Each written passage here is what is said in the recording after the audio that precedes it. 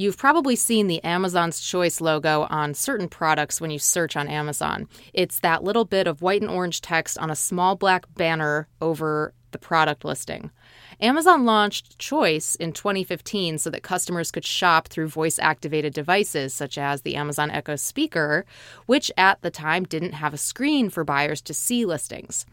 Now, Amazon carefully chose the word choice because executives thought it wouldn't imply as much backing as a phrase like Amazon recommends.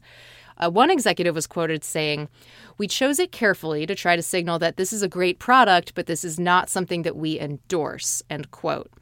He was quoted saying that in the Wall Street Journal, December 2019.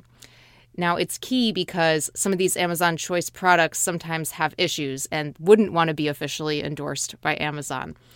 The badge does favor Amazon's own products. The Amazon Basics brand has the most Amazon's Choice badges.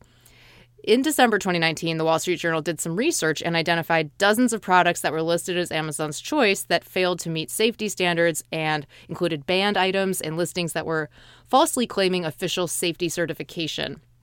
But still, Amazon's Choice status is very valuable to sellers because it can quickly garner a 25% bump or more in sales.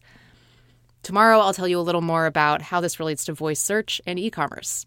This show is called Voice Marketing with Emily Binder, and it airs weekdays on Alexa Flash Briefing and everywhere you get your podcasts. You can subscribe free at emilybinder.com/briefing. And when you do, please leave us a rating or review in Apple Podcasts or in the Alexa skill called Voice Marketing with Emily Binder.